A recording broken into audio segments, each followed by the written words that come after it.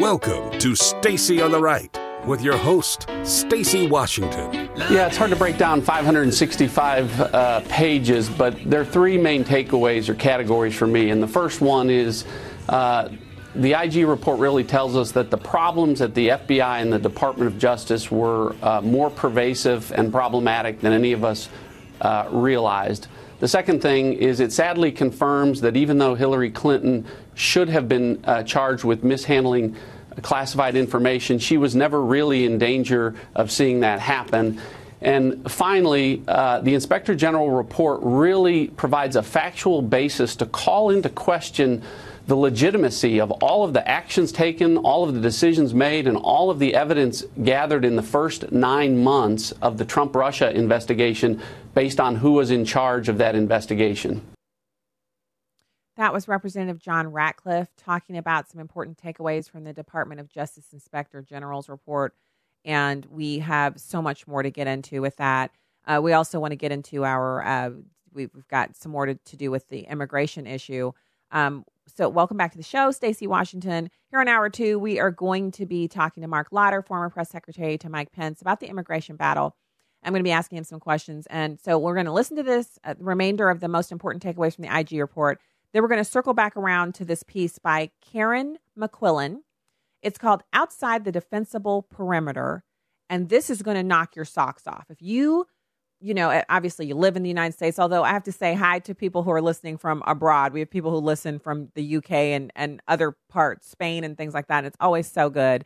So we'll listen to this. Actually, what we'll do is we'll listen to this short clip from Representative John Ratcliffe. Then we'll go to the phone. And then we'll talk about Outside the Defensible Perimeter by Karen McQuillan. You're not going to believe this. I read this. My eyeballs were popped out the entire read. So let's listen to number 7. Yeah, and it's not limited to Peter Strzok, although I will say I don't know that the FBI could have chosen anyone worse to lead the Trump-Russia investigation. Had they picked Hillary Clinton to lead that investigation, I don't know that the level of animus or bias or prejudice against Donald Trump would have been any higher. But the IG report tells us that it's Peter Strzok and it's Lisa Page, but it's also teams of agents and lawyers that are identified in this IG report, 5 of whom who have been referred to the Office of Professional Responsibility for their anti-Trump texts. And so really throughout the 565 pages of this report, Maria, on every page you find some evidence of political bias against Donald Trump. And that really calls into question the work that was done here with respect to the 2 highest profile investigations in recent times, both the Hillary Clinton email investigation and the Trump-Russia investigation that became the special counsel matter. Whoa. Okay. Whoa. So this isn't a bunch of people that I listened to tons of audio and I just found people who would say the same thing. This is being repeated on show after show after show. People who are not, like Trey Gowdy is hardly what you would call a huge proponent of President Trump. He's saying this presents a problem for Mueller. Now, Representative John Ratcliffe, it presents a problem for Mueller, and on and on and on. So let's go to the phones, and then we'll get to this piece. It's Pete in Los Angeles. Welcome to Stacy on the Right.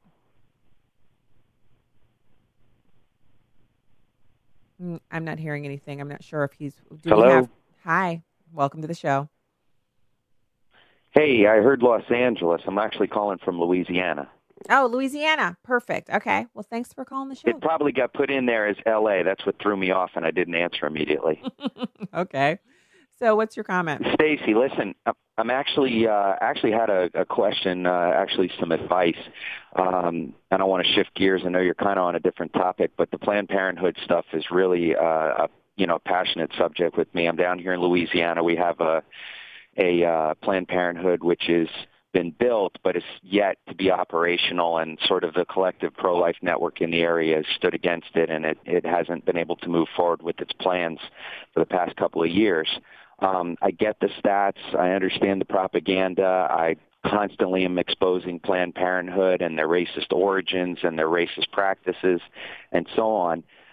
And I myself have made those comparisons between genocide and the Holocaust and how they target minority groups and so on. But some of the kickback that I get that I really would like your advice on how to address is when people say, it's not exactly like China where there's forced abortions, and it isn't like Nazi Germany where they're loading people onto cattle cars and moving them off to death camps. Any woman who goes in there, and in this case, an African-American mother who goes in there is complicit, is paying that abortionist's bill, is choosing to do this. So I sometimes think that I'm missing some piece of it. Is this is there a way to address this culturally? Why has it become such an acceptable practice? Because we can say that Planned Parenthood does X number of abortions per year, and those abortions are disproportionate to the black community, but the black community is still entering into a partnership with Planned Parenthood. So how do we address that cultural aspect of it beyond just exposing what Planned Parenthood does and reaching out to individuals on a case-by-case basis? Okay, thank you for your call. And I'm going to let you hang up, and then I'll address that. So first of all, I hope that my comments don't make it appear as if I don't hold women accountable for making the decision. But we have found through investigations, and pro-life organizations have documented this extensively, that there are women in this country who have had abortions where they felt pressured as if they had no other choice. So while they may have paid or a family member paid, it wasn't their idea. It wasn't really that they wanted to have an abortion. It's that they were told, look, you have an abortion or we're kicking you out of the house, or you have an abortion, or, people might find out that you and I have been having sex and I'm 50 and you're 12, you're 13. So if you're below the age of majority and you're being forced to have an abortion, that is forced abortion. And that is very Nazi-esque. It's also child abuse, and it's also sexual abuse. And those are crimes. As far as the comparison to genocide, the genocidal comparison is not in the forced activity of it, but in the numbers. When we see people marching and creating movements around 300 or 400 blacks who are shot by the police, some of them in the commission of a crime, others, the police are defending themselves, but in any case, they're black and they're killed by the police, and there's less than 1,000 of them, and we see a protest, then why wouldn't we be even more concerned about a number like 20 million since the passage of Roe v. Wade, or 900 a day, 40% of that number, which is an everyday type number here in the U.S., even though we've seen a precipitous fall in the number of abortions that have occurred on a yearly basis from the high of 1.7 million back in the 90s to current numbers, which are under a million, about 958,000 abortions a year, per the Guttmacher Institute's most recent data from, I believe it's 2015. So, when we look at it that way, it's a conversation. I'm here on the radio and I've talked about this conversationally, relationally. I've given speeches about it, talked about my own history with it. It's really about whether or not when you're speaking about this, you're offering options for women, that women feel like they have the option to make a different decision. And what we find here, I know for here in St. Louis, I'm very much a supporter of Thrive. And what they found with women is when a woman is given another opportunity, when a woman who's abortion-minded encounters one of their wonderful buses, they have these huge, fancy RVs that do all the things that Planned Parenthood doesn't. And when a woman goes inside and gets her STD testing, a mammogram, a bunch of other things that she needs, and then is also told, oh, your pregnancy test is positive. Would you like to see an ultrasound? And then they're offered after the ultrasound, all you have to do is take some parenting classes and we'll provide you with your entire baby kit, the crib, the blankets, diapers, and we'll provide you with care for the remainder of your child's life. We'll be partnered with you if you decide that you want to go ahead and give parenthood a try. Women overwhelmingly choose to have their babies. So it's a complex issue, and discussing it is tough. We have to come in, as gentle as doves, but we also have to be steely-minded and single-minded in our repudiation of Planned Parenthood, and they're seeking to be validated by the fact that they're taxpayer-funded. We have to be against that, and we have to stand against it. And so it's a complex issue that we can tackle, and we can do it, and we are doing it. And we have to find ways that we can do it even better than we're doing it. But I agree with you. It's not a perfect apples to apples comparison, but numerically speaking, I'm not sure what else you can call the loss of 20 million Americans lawfully in this country funded in part by taxpayer dollars, other than a genocide. It's just, it doesn't make any sense to describe it in any other way.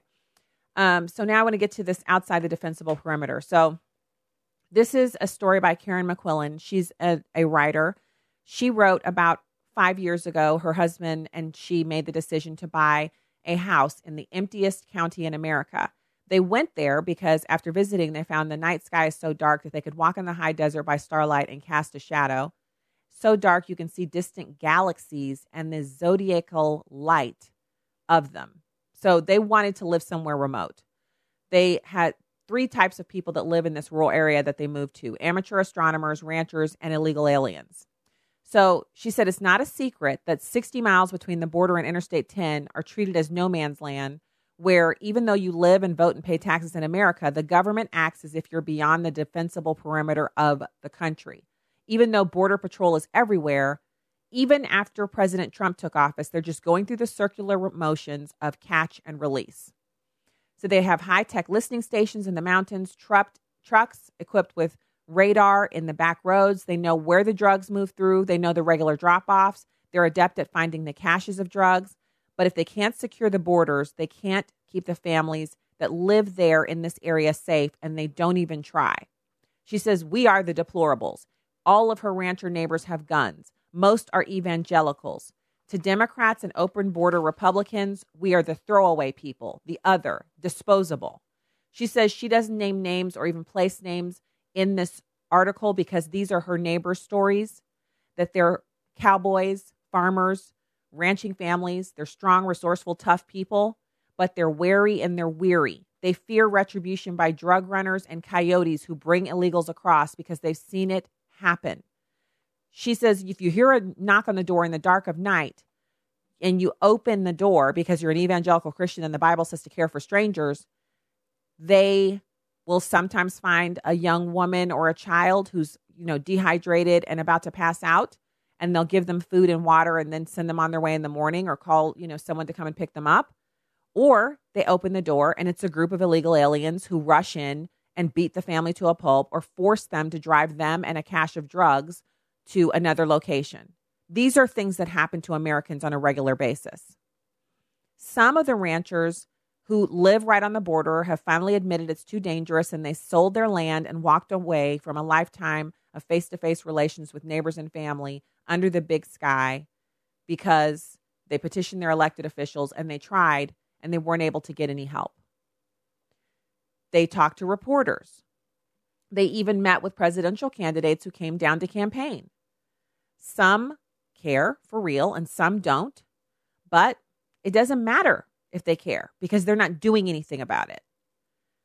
She talks about President Trump and how popular he is there and how people believe him when he says he wants to do something about it. But they also admit that he's being blocked by the GOP elites who want open borders. She says whenever they get together, they hear stories about, did you hear about so-and-so? Their 80-something widow who always gives illegals food and water. But one time she opened the door at 3 a.m. They pushed into the house and tied her up and robbed her. She lives alone. Neighbors are also worried because one of the men who is crucial to their community, he's a well digger. He's the best well digger in their entire area. He was waylaid on a distant ranch digging a well, taken at gunpoint along with his truck. He was told, we'll kill your family if you ever speak about it. And they forced him to transport a load of drugs and then let him go. Some other neighbors noticed that they spotted an illegal crossing their ranch, but he wasn't a Mexican. They took his picture. It's a long, narrow-faced black man who looks Somalian crossing the southern border. Neighbors are worried because an older couple in an isolated ranch were in bed asleep when they heard men ransacking their kitchen for the 3rd time. The wife was forced at gunpoint to take a pregnant woman to the hospital to deliver an anchor baby.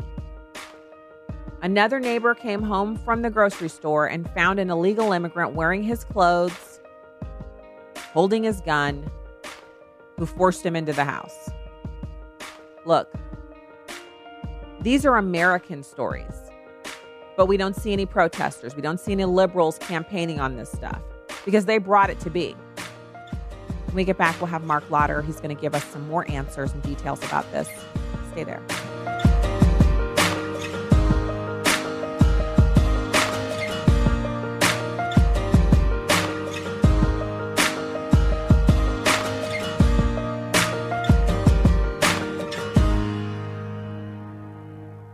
Here's some great news. If you missed the deadline to sign up for a healthcare plan, or more importantly, if you signed up for a plan that you're just not happy with, you still have a choice. It's called Medi-Share. Medi-Share is a Christian healthcare sharing program. It's been around for 25 years. They have hundreds of thousands of members all across the country. And get this, over the years, Medi-Share members have shared more than $2.5 billion of each other's medical bills. Best of all, you could save a lot of money with Medi-Share. The typical savings for a family is about $500 a month. Your savings may be less or more, but think about what you could do with that extra money every month. So if you think you're stuck with a high-cost health plan that doesn't have much to offer, think again. You can join Medi-Share anytime, so call them today and check it out. Here's the number to find out more. There's no pressure. They're super easy to talk to. Just hit *345. That's *345. *345. Hi, I'm Crawford Loritz with A Legacy Moment. There's an occupational hazard associated with the nature of my ministry. God's called me to preach, and there's the risk of saying something that's not completely accurate. I've been guilty of this. I hear a story and use it, only to find out later that what I said didn't really line up with the facts. There have been a few times when I've had to correct what I said. It's easy to start really stringing together things that don't paint the accurate picture.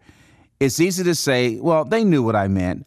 No, what is at stake is our character and integrity.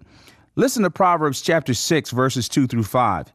If you have been snared with the words of your mouth, do this then, my son, and deliver yourself. Since you have come into the hand of your neighbor, go humble yourself and importune your neighbor. Give no sleep to your eyes, no slumber to your eyelids. Deliver yourself like a gazelle from the hunter's hand. There are some wonderful practical steps here for us to take when we have misspoken. First of all, we need to fully embrace the fact that what we said wasn't accurate. Secondly, we have to humble ourselves and confess. We have to say, I have to straighten that out. It wasn't accurate. Whether we say it or write it, we need to have the courage to say, I didn't have the full picture on that, and some of the conclusions I came to weren't accurate. Number 3, make it an urgent priority to straighten it out. The Bible says, do not give sleep to your eyes. Don't procrastinate. Well, here's what I want you to remember today. Your words matter. Whether you're a preacher or not, it's a matter of character and integrity issue. If you've misspoken, take counsel from Proverbs chapter 6 and make it right. More information about the ministry of Crawford Loritz can be found online at livingalegacy.org. Welcome back to Stacy on the Right on Urban Family Talk. Welcome back to the program. Thank you so much for being with us today. We are moving on through getting to our next guest, which we're so happy to have with us. Find out more at StacyOnTheRight.com and at StacyOnTheRight on Twitter and Instagram. Right now, it's my pleasure to welcome Mark Lauder, former press secretary to Mike Pence. Thank you for joining in today, Mark. Oh, thanks for having me, Stacy. So we've got this really volatile topic going on right now, which is a boon for the left and their hopes of taking back the houses of Congress in the fall in 2018's midterms. And that is that they're able to effectively portray Republicans like myself, and especially those in elected office and the Trump administration, as horrible barbarians ripping babies out of the arms of innocent women who just happen to be a toe over the border into the United States. It's wrong on so many levels, yet we have now Laura Bush and others participating in this madness by making it seem as if we really are doing that when Kirstjen Nielsen has said we are not. And she's the DHS secretary, so she would know. No, you're absolutely right. And it should be noted, too, that Mrs. Bush's comments talk about the need for a strong border. And everyone is upset by the fact that this step is having to be made. the issue is that we have a very porous border system. We have immigration and asylum laws that many folks that are trying to come to this country are well aware of, and they know how to take advantage of it. And like the Secretary of Homeland Security said, if there is a family that is seeking asylum in our country, go to one of our ports of entry and make your asylum petition. It is not against the law to come to our country and enter and request asylum. What is a problem is when you don't go into a point of entry and you illegally enter our country and then try to claim asylum after you've been caught. So is it true, Mark, and I've been so there's so many facts to this and there's so much detail that is being left out of the CNN and MSNBC and Jimmy Kimmel, rants. They just want viral video. They don't care anything for the facts. But is it true that if you enter in at one of our ports, then your asylum claim is treated as a lawful act? And if you enter in, just cross the southern border at the Rio Grande, then you've broken immigration law and your asylum claim is basically treated as an afterthought because they don't believe that you're seeking asylum because you're entering in illegally? That's absolutely correct. If you come in and you come into one of the ports of entry and you make that claim, it is dealt with in a lawful manner. If you illegally enter our country, then it is an entirely different matter. And the law, and this is a very simple explanation, is that if you get caught and you obviously are dealt with the illegal immigration part, if you agree to go back to your home of origin, you will be reunited with your families and sent back right away. What they don't do is that they then claim asylum, and there are federal court rulings that say that we can only hold children of illegal immigrants for 20 days. And so we've got this issue that says we've got a criminal proceeding and an asylum claim. We can't hold them at the same time. And so the previous administration, and there was an Associated Press article just about a year and a half ago in January of 2016 that was critical of the former administration, because what they did was they actually just kind of threw the book away and let many of these children out without verifying the backgrounds of the people that they were releasing them to in our country. And in fact, they were being put into trafficking situations, sweatshop situations where they were mistreated, malnourished. And so, as the Secretary of Homeland Security said today, we cannot just assume that these family units that are coming across are actual family units. We need to be able to verify this information. And so the safest place for these children to be during this process is to be in the care and the custody of the Department of Health and Human Services until we can determine that there is an actual family relation they could be sent to here in this country, or the people that brought them across illegally agree to go back to their country of origin.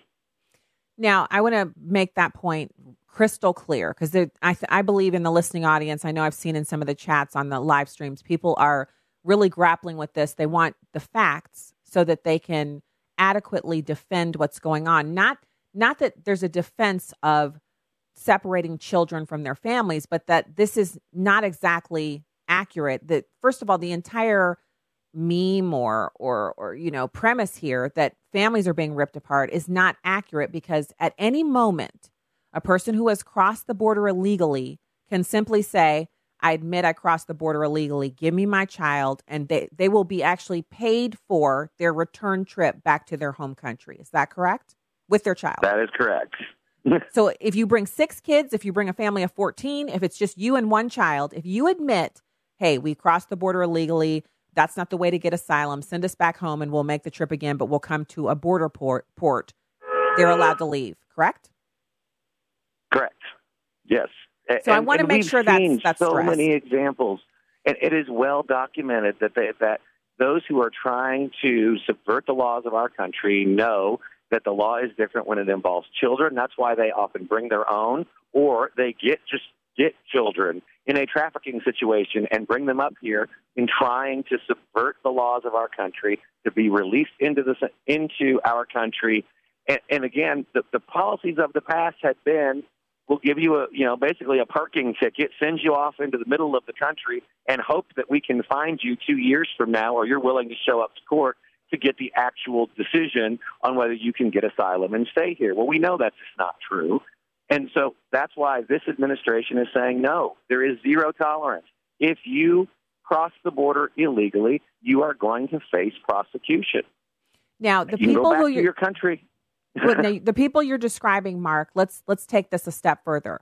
We now know where all of these, or I can't say all, because there's a complex mix of ways that people can enter the country and become DACA recipients, let's say.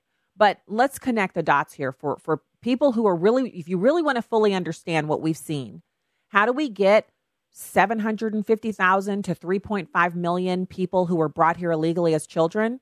People show up at the border illegally with someone they say is their child who really is or is not, doesn't matter.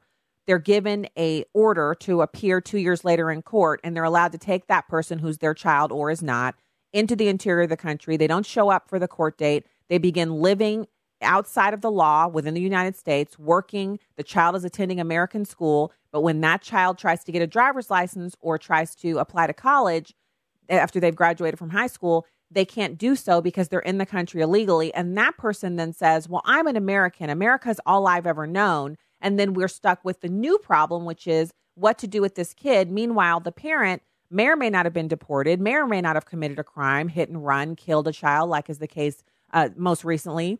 In the news, there's a 14-year-old boy who was driven over by an illegal immigrant driving on the wrong side of the road, who then tried to leave the country and go to Mexico and has been apprehended. That family has had their child ripped away from them. No protest there. So what we're doing, if we continue the Obama administration policy, is we're expanding the number of people who will need some kind of amnesty later through DACA. And that's where the president is drawing the line. He is not going to kick the can down the road any longer, like presidents of both parties have done over the last 30-plus years. He wants Congress to come together with a sensible reform package that includes border security. So we have fewer people, fewer drugs, fewer gang members, with or without children, trying to sneak across our border and to pollute our neighborhoods. That would also force more people into the legal ports of entry, where if you want to make a legal asylum claim, you are welcome to do so, and it will be heard. But we have to have a complete system and not just another Band-Aid approach that will create another DACA-like situation 10 years down the road. And that's where the president's showing real leadership, despite the fact that there is political pressure. He's standing up for doing what's right and the rule of law. I'm totally in favor of his approach here because he sees the handwriting on the wall in European nations that have had this haphazard, ill-advised, unthought-out approach to letting people into the country. So let's talk about the two. There are two bills that have been proposed. One is a more moderate bill that sounds like a train wreck, and the other one sounds as if it's at least somewhat workable. What is the president's plan? I thought I saw some tweets or something about him saying one of the bills he would never sign. Is one of them a viable option for the president to try to handle this problem? I think that was a misstatement. The White House clarified that he was referring to a bill that was being worked on by a very small handful of Republicans and a lot of Democrats. But there are two bills that are emanating from the House Republican caucus. One is a little bit more of a compromise bill. The other one is a little bit of a more straight down the right, on the right side of the political spectrum bill. And it's the indication that he would support either one that can get through the House of Representatives. And he's going to go to Congress tomorrow night to meet with House Republicans and stress the need to get this done. But let's also make very clear that in addition to a wall and border security and reforming the visa lottery and ending chain migration and dealing with the broad immigration problems we have, the president has also been very upfront in saying, I want to treat the DACA recipients in a fair and humane manner. So if we can do that and we can come up with a bill that will do it all, it may not make everybody happy. It might inflame a little bit on both sides. But if we can get that, usually, I've been in politics a long time, and I understand that if nobody's happy, you've probably got a pretty good piece of legislation. You know, Mark, I've evolved quite a bit since my early days, attending Tea Party rallies and really being very fervent and wanting to see government drawn down. And I believe the president's doing an amazing job in actually reducing the size and scope of government through reduction of regulations and drawing down employees, not rehiring people when they move out of the government. But there's also this issue when we talk about the border. You're right. There's going to be some things that I find unpalatable, but if they get us true reform, as you just described specifically, the end of chain migration and the funding for the border wall, I'm almost willing, we're talking about the DACA recipients. I don't believe they deserve amnesty, but I'm willing to trade it for those other things. And I think the president is too, which he would find a lot of support for that within the base of the Republican Party that elected him. Not the and even if you go, amnesty people, but and regular even if you folks. go, Kim, with what the president called for earlier this year, it wasn't just blanket amnesty. It was 10 to 12 years down the road. And that said, if you meet these certain criteria, you have a job, you've gotten an education, you've not been in a criminal activity, that we can talk about having a pathway to citizenship. It's not just a blanket there. So he's also putting on the very conservative principles that we've long stood for of all immigrants, legal and illegal, that if you come here, you do the right thing, you get an education, you join our community, you get a job, you pay your taxes, you stay out of trouble, then let's talk. And those are the kinds of common sense reforms. And I know not everyone's going to love every aspect of it, but the one thing I would urge everyone that's listening today is to think that we've got to get back to a place in our country where 90% of what we want is still considered a win. And it doesn't mean that you have to give up that last 10%. You can still go out there and talk about it on the radio or write letters to the editor, go out there and march and have your voice heard. But let's not throw away the 90 because we can't get that last 10. I'm willing to take the 90. 90 is actually much higher than what I would expect out of these Democrats. So if we get the end of chain migration and we get the border wall funding, we'd be light years ahead of where we've been. It would actually radically change what we're seeing across the country. And I think it's a good start. Mark Lotter, former press secretary to Mike Pence, an expert on this topic. Thank you so much for joining us today. Oh, thanks for having me. Look forward to coming back. All right. Talk to you again soon. I want to go to the phones. We have a quick call, I believe. Let me see. Who do we have? Phil in New York. Hey, thanks for calling into the show. Howdy.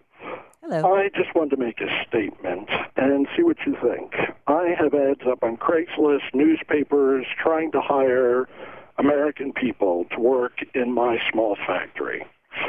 I get people who have opioid problems, mental problems. I have yet to get an American who really is willing to work, who has roots in the community, who are not drug addicts or ex-cons or whatever. I cannot find employees. We need illegal, legal, whatever immigrants because they work and they work hard. I have yet to find Americans who are willing to work. That's all. All right. Thanks, Phil. I'm not sure what part of New York he's in, but I guarantee you that there are Americans who want to work and are employable. The question is, because there's a little bit more to who want to work and are employable. Illegal immigrants are willing to work for less money. They're willing to work under the table. They're willing to work longer hours for less pay. It depends on what you're willing to pay and what kind of environment you're offering for people to work in. Could we do a better job of training Americans and improving our culture so that we have a workforce that is to be envied as we have had in the past? Absolutely. We certainly can. But the answer to our problems is not to bring people in here into the country illegally or to employ illegal immigrants.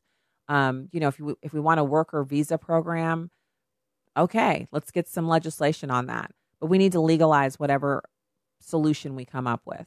And I've heard that before. And, my heart goes out to business owners who are having trouble finding employees. It's a multifaceted problem. So when we get back from the break, we're going to pivot over to this fascinating interview by his name's Jaron Lanier. He's a Silicon Valley computer philosopher. He's got something super interesting to say about Facebook. And it's interesting because while Facebook isn't as ubiquitous as we thought it was, especially with younger people, they prefer Snapchat and newer platforms. Facebook has really achieved, a singularity, if you will, among usefulness to the American populace. He has some interesting suggestions for how to handle that. So we'll listen to that and we'll take your calls. The Oh yeah, we'll go to the phones. We have 866-963-2037 where you can call in and talk. All right, we'll be right back.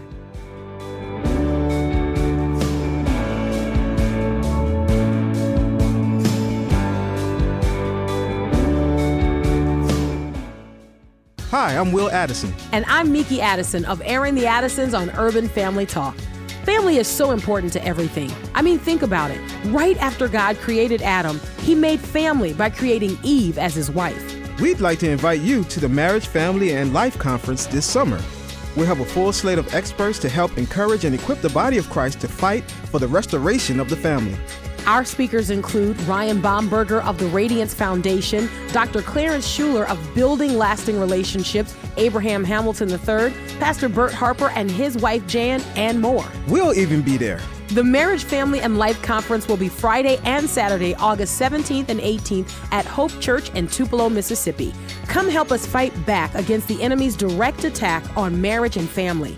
That's the Marriage, Family, and Life Conference put on by Urban Family Communications, a division of the American Family Association.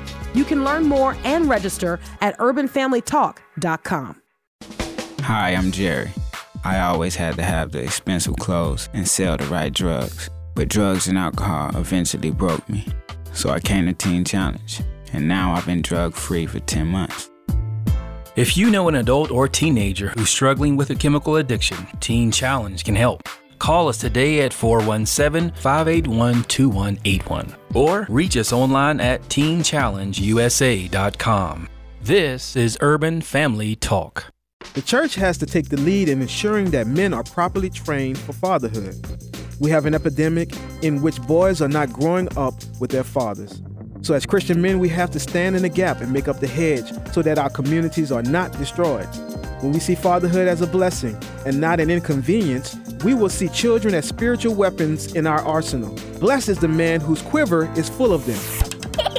Join us in the battle to strengthen fatherhood. UrbanFamilyTalk.com. This is Just a Minute with Stacey Washington.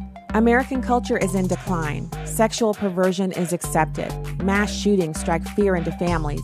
Television shows promote suicide as children's programming. Church attendance is down. Newspersons defend the violent gang activity of MS-13 under the guise of every human possessing a spark of divinity. That's garbage. The human heart is depraved and wicked and in need of redemption, which can only come through Jesus. In Ephesians chapter 2, verses 8 and 9, we learn that we are saved by grace through faith, not from ourselves, but through God's gift of salvation. Instead of glorifying wickedness, we must start with ourselves. Are we obeying God's word, living and walking with Him? Is the evidence of our salvation noticeable? Everyone who calls on the name of the Lord will be saved. Jesus is the answer to a culture in decline. Let's call on Him. I'm Stacey Washington. Find out more at StaceyOnTheRight.com. Welcome back to Stacey on the Right.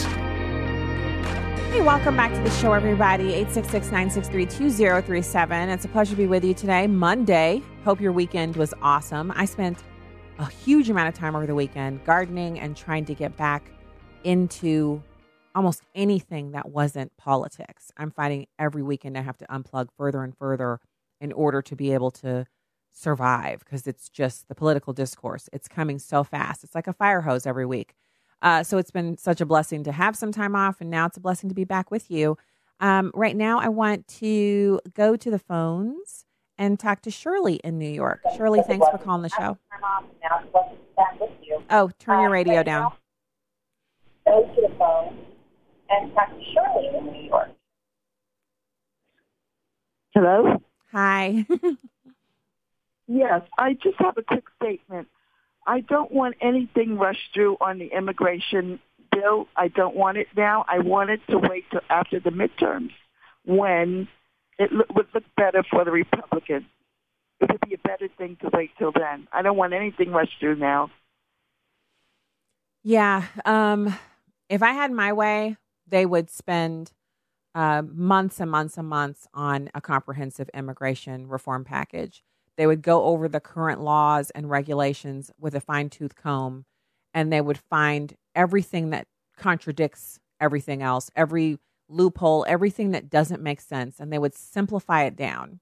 The way Donald Trump has had the government cut nearly 22 regulations for every new one regulation. I would have them cut at least 25 immigration laws, individual little bits of legislation. They'd cut 25 for every new one. And it would be very simple and very easy to understand. Any person from any country would be able to translate it into their language, even reading it into Google Translator, and they'd be able to say, okay, here's how there it is. That's how I can enter into the United States. If I enter in this way, I'm going to risk losing my family. If I enter in this way, I will prevent myself from ever entering the country legally again. And that's one of the reasons why one of the unintended consequences of our current law that says if you enter the country illegally, I think it's twice, then you can't apply to come into the country legally. You're basically barred from ever becoming a legal citizen if you enter the country illegally 2 times.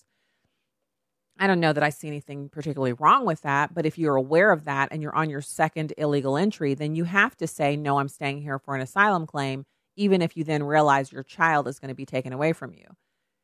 This is the situation that is born out of years and years and years of people tossing the law away to the side and not doing the right thing.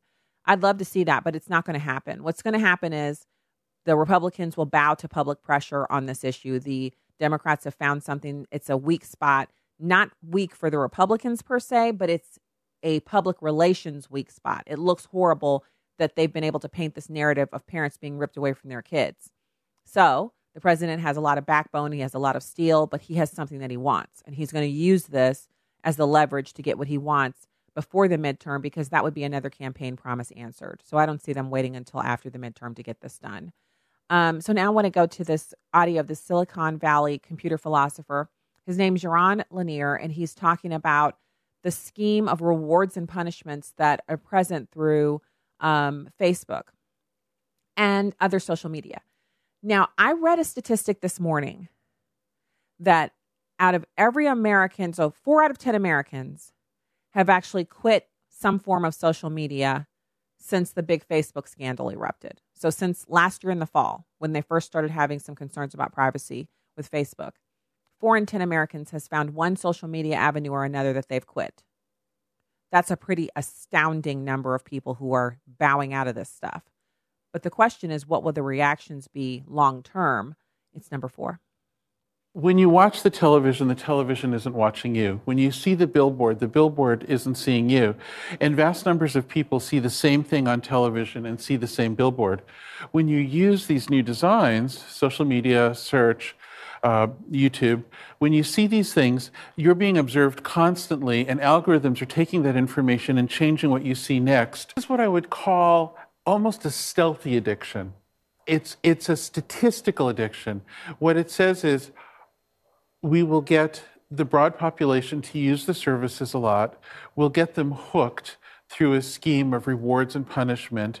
And the rewards are when you're retweeted. The punishment is when you're treated badly by others online. And then within that, we'll very gradually start to leverage that to change them. So it's this very kind of stealthy manipulation of the population. So it's not as dramatic as a heroin addict or a gambling addict, but it is the same principle. It's made people jittery and cranky. It's made teens especially depressed, which can be quite severe. But it's made our politics kind of unreal and strange, where we're not sure if elections are real anymore. Wow. So some of these results that he's talking about, the jitteriness, the hair tempers, the snappiness of the discourse, the way people just, I found myself doing it, and I'm always surprised because I usually don't have that as a problem, having an instant anger, that type of stuff. And just being overall really annoyed by things. Not having a lot of patience with strangers, that type of stuff. And really kind of looking at people, and you can see other people doing it too. They're sizing you up. And I think we now mentally categorize each other. We're just, that looks like a Democrat to me. That looks like a Republican. And you got a hard road to go as a conservative if you're black, because most people will assume you're a Democrat because most black people are Democrats.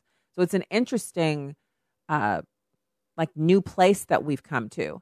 So he then talks about what he sees as an answer to the problem. And I'm telling you, I was like, what did he just say? I had to listen to it twice, the end of the video. It's the rest of his interview is really short. He was on actually Channel 4 in Great Britain. The audio clip is number 5. You threw in this, it's making people depressed. But is there any actual evidence for that? Yeah, unfortunately, there's a vast amount of evidence. There have been dozens of studies at this point, including studies released by Facebook scientists. So this is something we can call a consensus. And when Facebook releases such things, they say, oh, but we do all these good things too that balance it. But there's a general acknowledgement that depression correlates. The scariest example is a correlation between rises in teen suicide and the rise in use of social media. But your advice tonight to everyone watching this is delete all your accounts. I would like to make 2 very quick pitches on that account. One, if you're a young person and you've only lived with social media, your first duty is to yourself. You have to know yourself. You should experience travel. You should experience challenge to yourself. You need to know yourself, and you can't know yourself without perspective. So at least give it 6 months without social media. I can't tell you what's right. You have to decide, but you can't until you know yourself. And then for the rest of society, I'd say, as long as we can have some small percentage of people who are off it, then the society can have voices to give perspective. If everybody's universally part of this thing, we cannot have perspective. We cannot have a real conversation. And you know what's interesting about that? Think about it for a second. If you're not a millennial, if you're older than a millennial, if you think back, didn't you always know a family, more than one family really, who they didn't watch television or maybe didn't even own one? I do know very, very tiny number of people who are like that today, who don't own a television. But now, not only a television doesn't really mean anything because your smartphone is a TV, your laptop is a TV, your computer is a TV, your iPad or your tablet is a TV. So it's almost like not as big of a deal if you say, oh, we don't own a TV. A lot of people don't own a TV now because they prefer to watch on their screens. And the size of the screen is no longer an issue. I do think he makes an important point that if you're one of the younger ones and all you've ever known is having Facebook and being connected in that way, then you might be missing out on the freedom of not being connected in that way. I'm not going to make advice one way or the other about whether or not you should delete your account. I really feel like there's so many different ways that people approach social media, and that for some people, just like I know people who they enjoy brandy and scotch and they drink it with no problem. They're not any way near having a problem with controlling their intake or their consumption. They can drink it. They can go for months without drinking it, and they can drink it again. I know other people who are teetotal by choice. They don't drink. It's not because they've had a drinking problem. They just choose not to drink alcohol. I know other people who it seems like I've never seen them in the evening without them having a drink in their hand.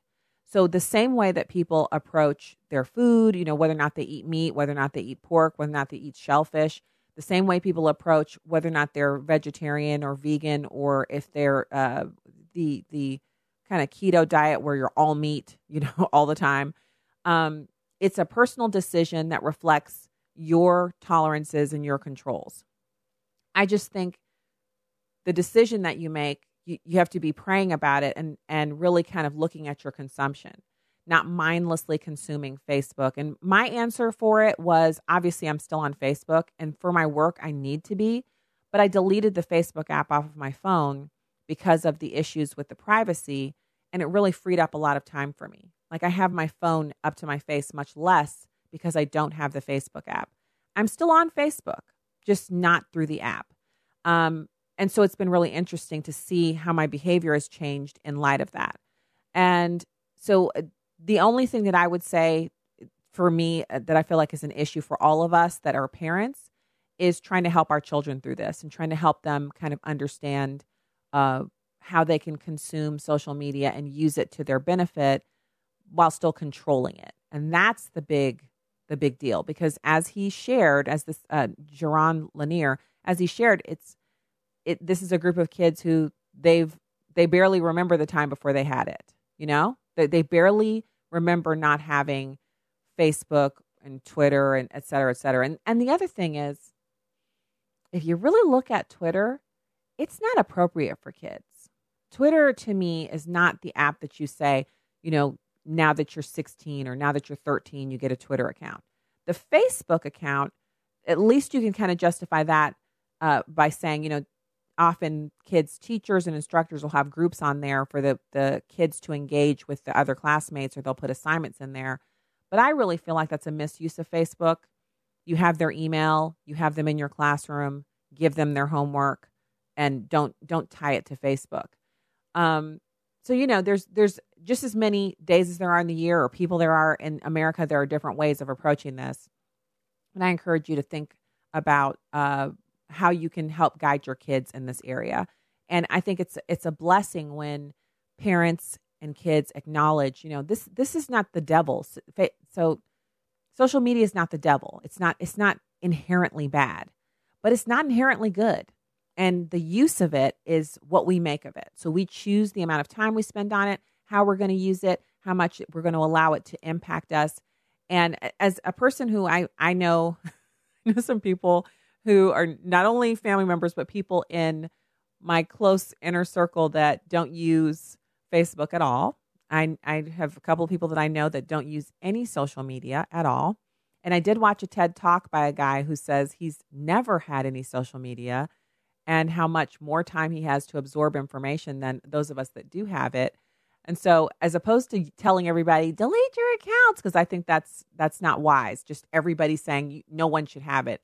I don't know that that's wise. But I do think there's room for us to explore how we use it and how we interact with it, and then take it from there.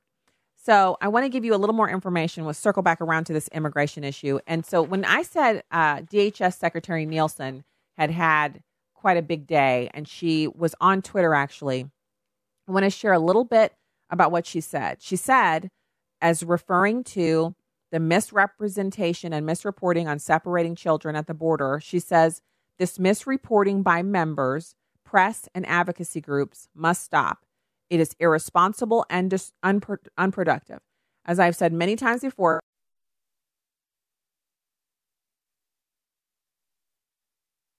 Secretary Kirstjen Nielsen, you are not breaking the law by seeking asylum at a port of entry.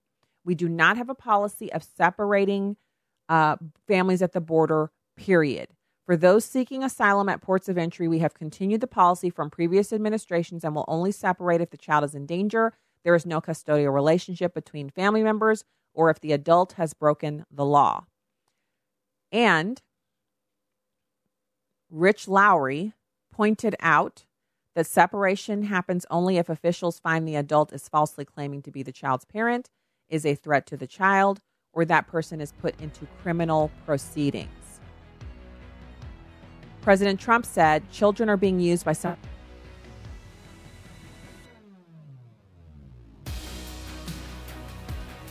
He has a duty and an obligation to stop that.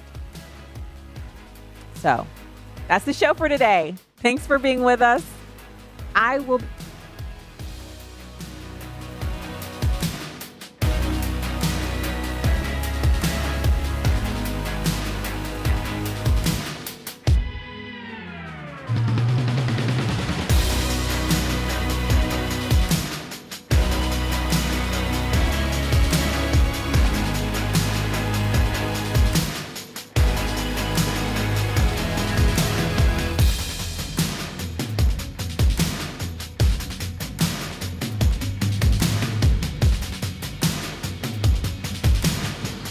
The views and opinions expressed in this broadcast do not necessarily reflect those of Urban Family Talk, Urban Family Communications, or American Family Association.